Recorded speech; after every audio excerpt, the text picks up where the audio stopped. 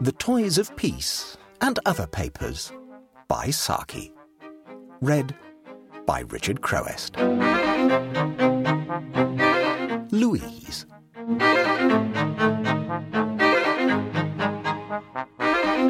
The tea will be quite cold. You'd better ring for some more, said the Dowager Lady Beanford. Susan Lady Beanford was a vigorous old woman who had coquetted with imaginary ill health for the greater part of a lifetime. Clovis Sangrail irreverently declared that she had caught a chill at the coronation of Queen Victoria and had never let it go again. Her sister, Jane Thropplestance, who was some years her junior, was chiefly remarkable for being the most absent-minded woman in Middlesex.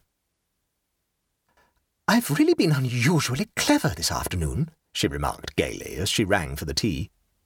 "I've called on all the people I meant to call on, and I've done all the shopping that I set out to do. I even remembered to try and match that silk for you at Harrods, but I'd forgotten to bring the pattern with me, so it was no use. I really think that was the only important thing I forgot during the whole afternoon. Quite wonderful for me, isn't it?" "What have you done with Louise?" asked her sister. "Didn't you take her out with you? You said you were going to." "Good gracious," exclaimed Jane. "What have I done with Louise? I must have left her somewhere." "But where?" "That's just it. Where have I left her? I can't remember if the Carrywoods were at home or if I just left cards. If they were at home, I may have left Louise there to play bridge. I'll go and telephone Lord Carrywood and find out." "Is that you, Lord Carrywood?" she queried over the telephone. "It's me, Jane Thropplestance. I want to know, have you seen Louise?" "Louise?" came the answer. "It's been my fate to see it 3 times. At first I must admit I wasn't impressed by it, but the music grows on one after a bit. Still, I don't think I want to see it again just at present. Were you going to offer me a seat in your box?" "Not the opera, Louise. My niece, Louise Thropplestance. I thought I might have left her at your house." "You left cards on us this afternoon, I understand, but I don't think you left a niece. The footman would have been sure to have mentioned it if you had. Is it going to be a fashion to leave nieces on people as well as cards? I hope not. Some of these houses in Berkeley Square have practically no accommodation for that sort of thing." "She's not at the Carrywoods," announced Jane, returning to her tea. "Now I come to think of it, perhaps I left her at the silk counter at Selfridge's. I may have told her to wait there a moment while I went to look at the silks in a better light, and I may easily have forgotten about her when I found I hadn't your pattern with me. In that case, she's still sitting there. She wouldn't move unless she was told to. Louise has no initiative." "You said you tried to match the silk at Harrods," interjected the Dowager. "Did I? Perhaps it was Harrods. I really don't remember. It was one of those places where everyone is so kind and sympathetic and devoted that one almost hates to take even a reel of cotton away from such pleasant surroundings." "I think you might have taken Louise away. I don't like the idea of her being there among a lot of strangers. Supposing some unprincipled person was to get into conversation with her?" "Impossible. Louise has no conversation. I've never discovered a single topic on which she'd anything to say beyond, 'Do you think so? I dare say you're right.' I really thought her reticence about the fall of the Ribot Ministry was ridiculous, considering how much her dear mother used to visit Paris. This bread and butter is cut far too thin. It crumbles away long before you can get it to your mouth. One feels so absurd snapping at one's food in mid-air like a trout leaping at mayfly." "I am rather surprised," said the Dowager, "that you can sit there making a hearty tea when you've just lost a favourite niece." "You talk as if I'd lost her in a churchyard sense, instead of having temporarily mislaid her. I'm sure to remember presently where I left her." "You didn't visit any place of devotion, did you?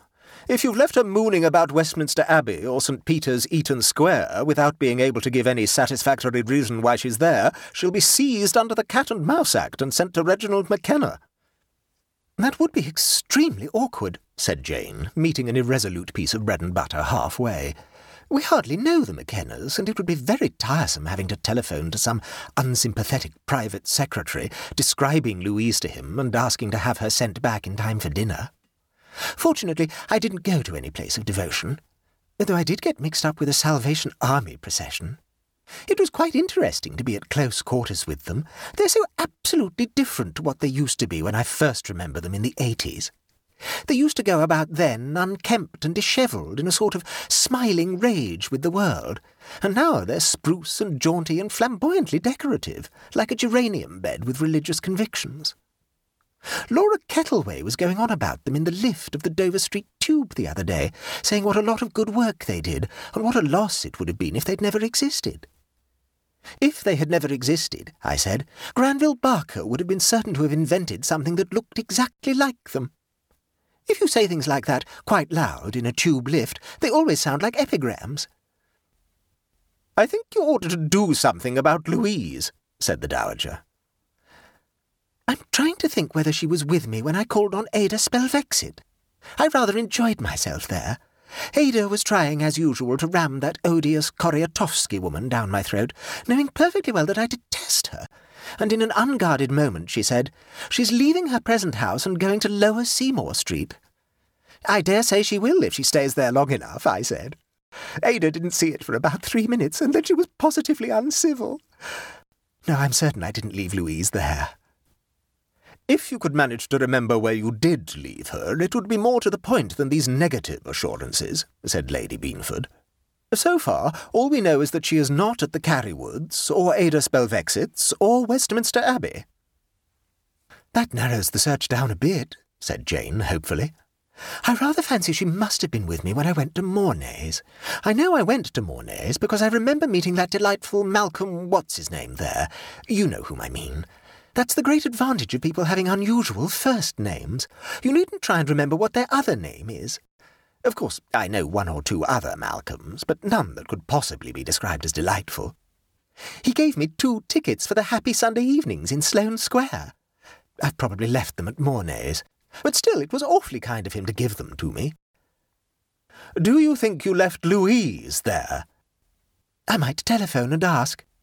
Oh, Robert, before you clear the tea things away, I wish you'd ring up Mornay's in Regent Street and ask if I left 2 theatre tickets and 1 niece in their shop this afternoon. A niece, ma'am? Asked the footman. Yes, Miss Louise didn't come home with me, and I'm not sure where I left her. Miss Louise has been upstairs all the afternoon, ma'am, reading to the second kitchen maid, who has the neuralgia. I took up tea to Miss Louise at 4:45, ma'am. Of course, how silly of me. I remember now. I asked her to read The Fairy Queen to poor Emma to try to send her to sleep. I always get someone to read The Fairy Queen to me when I have neuralgia, and it usually sends me to sleep. Louise doesn't seem to have been successful, but one can't say she hasn't tried. I expect after the first hour or so the kitchen maid would rather have been left alone with her neuralgia, but of course Louise wouldn't leave off till someone told her to. Anyhow, you can ring up Mornay's, Robert, and ask whether I left 2 theatre tickets there. Except for your silk, Susan, those seem to be the only things I've forgotten this afternoon. Quite wonderful for me.